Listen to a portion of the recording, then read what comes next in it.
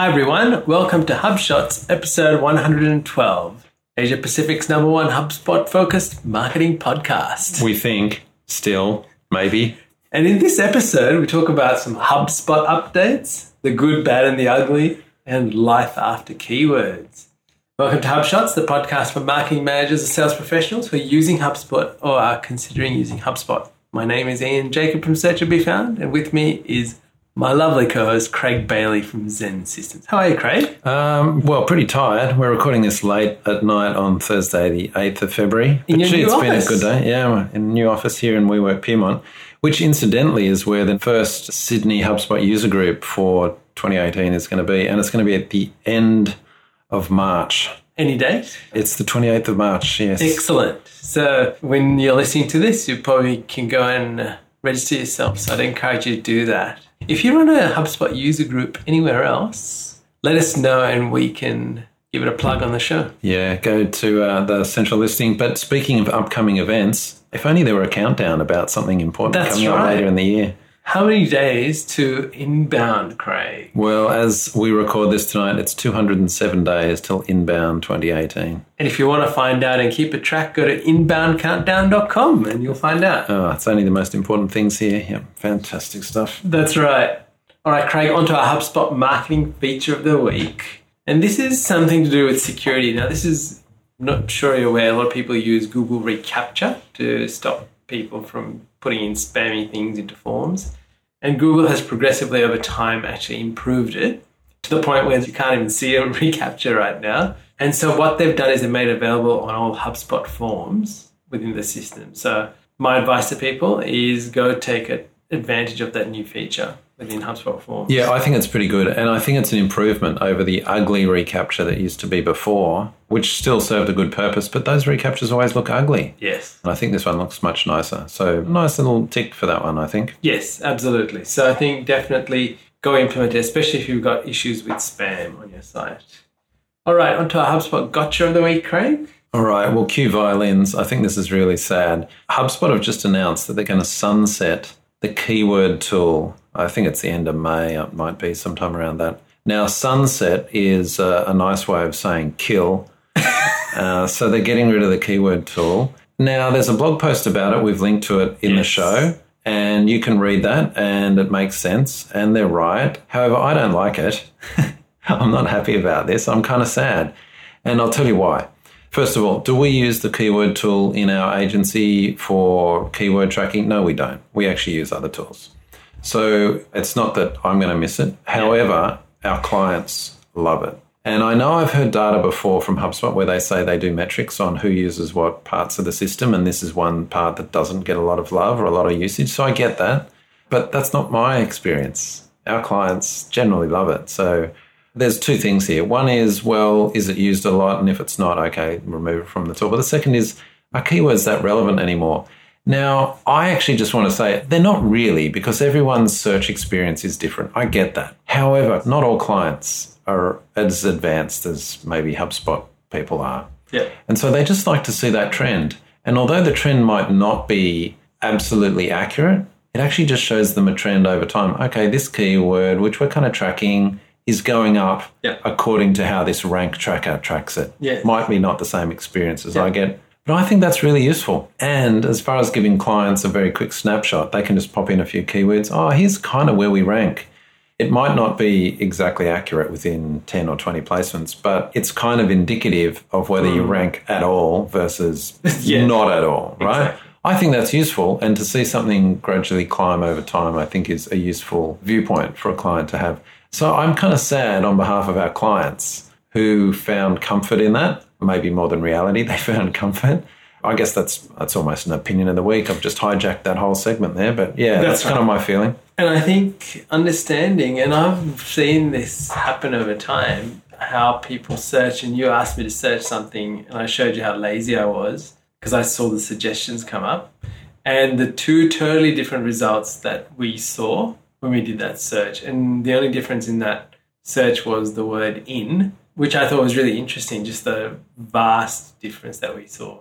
So I think the variedness of search results on devices, in locations, in all of these different factors that come into play. Like, how do you track that? We're not playing on a single field any longer. So I think this is the interesting part about killing the keyword tool and looking more at the content strategy, so to speak.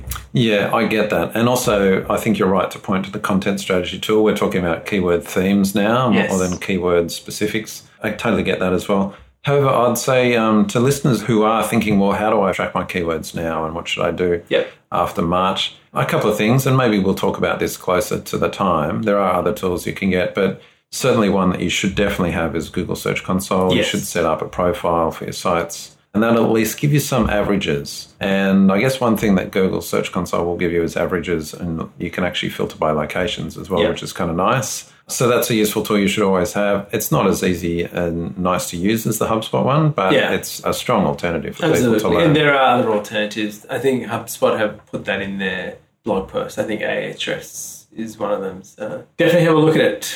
All right, on to our marketing tip of the week, Craig. And this is about creating lookalike audiences for Facebook ads. So this is obviously available in the Facebook ads platform, but now you get the ability to do it within HubSpot from the ads part. What I love about this is that you can take your HubSpot marketing lists and create lookalike audiences. Now I'm going to take a step back, Craig. What's a lookalike audience? I was just going to ask you that.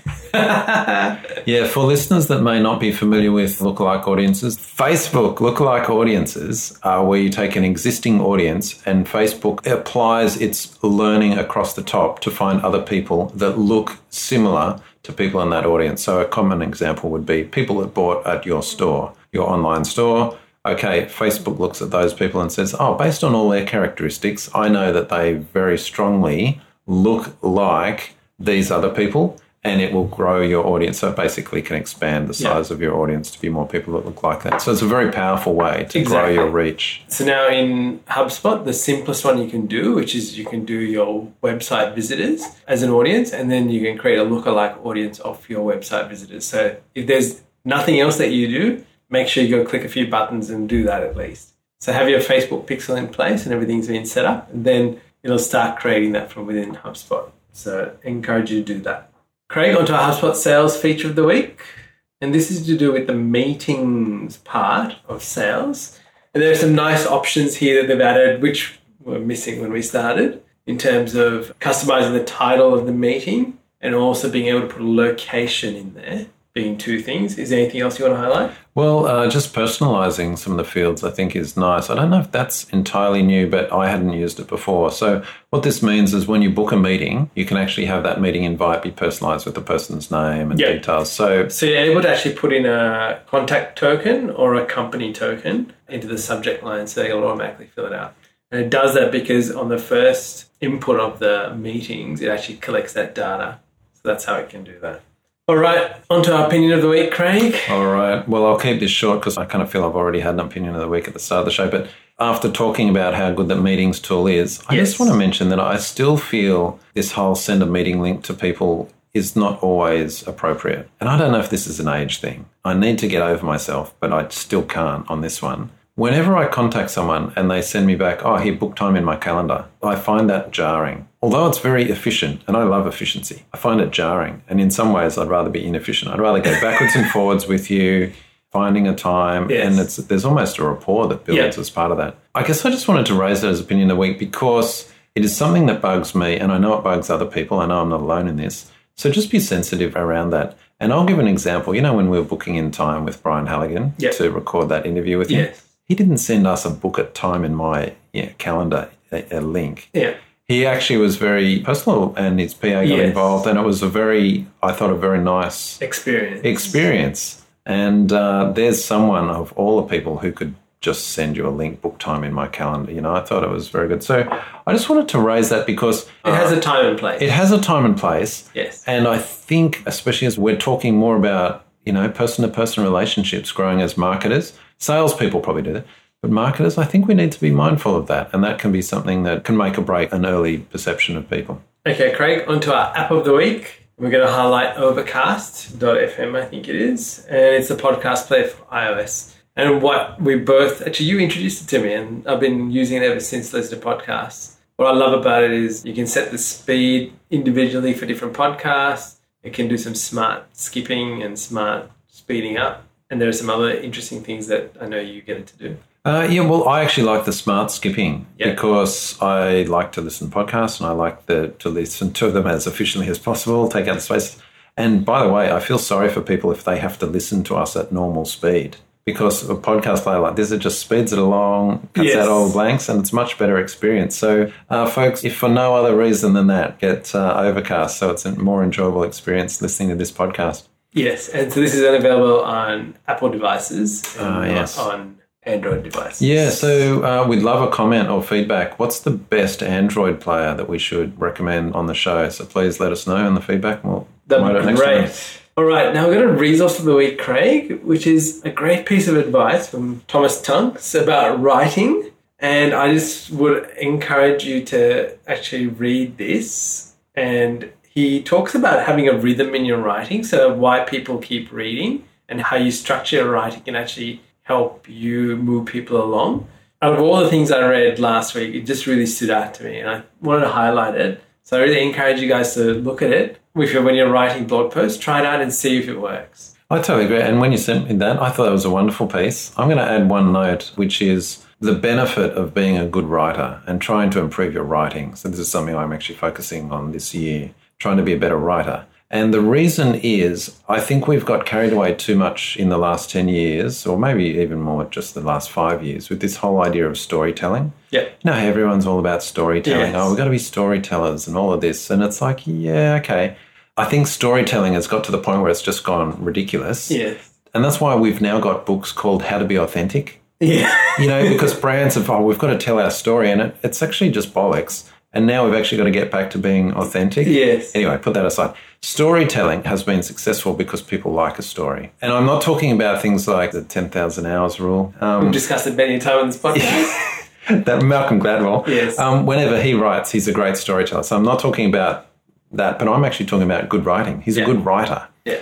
So it's not just about stringing a story together, it's about writing. And if you're not into the whole storytelling piece, which I'm not, I think just being a great writer is such a powerful skill, more so than storytelling. So I'm just going to put that out there, and I think Thomas Tunks brings that home beautifully. And we've got another resource of the week, which is The Rise of Infinite Scroll. So have a read of that. That's on Medium. And understand what infinite scroll is and how annoying it can be sometimes. Also, just the addictiveness of it. Yes. All right, on to our quote of the week, Craig. And this is actually from Thomas Tunks. So just a little background. He's a venture capitalist at Redpoint. And this is his quote. It says, "The thing with human-robot interaction is you need to set expectation. If you say that a chatbot will be able to answer a question, for instance, humans will use it once. Find the limitations and stop using it. Set the expectation of users appropriately." And why I chose this was we decided to try an app while we were sitting together this evening. And I must say, it was an app, had some AI behind it, some artificial intelligence. And what a horrible experience we had. And I saw you get frustrated and go to the point of deletion. So I thought this was very apt for you. It was perfect. Well done. All right, in the show notes, there's some bonus links of the week. We'd encourage you to have a look. Can we just call out one of them? Yeah, it's this great piece where someone used machine learning to put Nicolas Cage's face on every movie. It's classic stuff. We'll be sharing that on social, so have a look out for that. Until next time, look out for the HUG registration in Sydney, and we look forward to talking to you all next week. Catch you later, Ian. See you, Craig. Thank you for listening to this episode of HubShots. For show notes, resources, HubSpot news, including practical strategies you can implement, visit us at hubshots.com.